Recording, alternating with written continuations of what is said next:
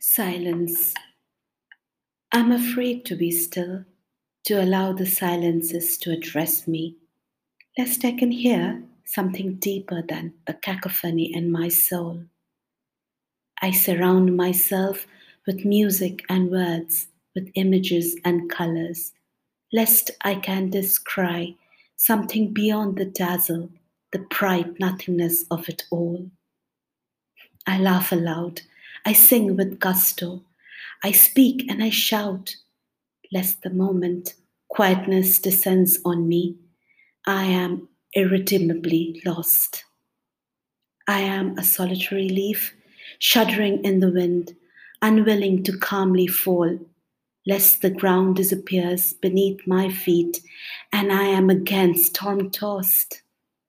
Silence may dawn like understanding upon my tranquil self, but it may also be that my mind comes apart and breaks into many tiny pieces.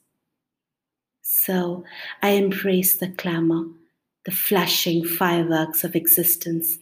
This bedlam is more welcome to me than the chilling notion that beyond this chaos may only exist a universe far more indifferent and meaningless.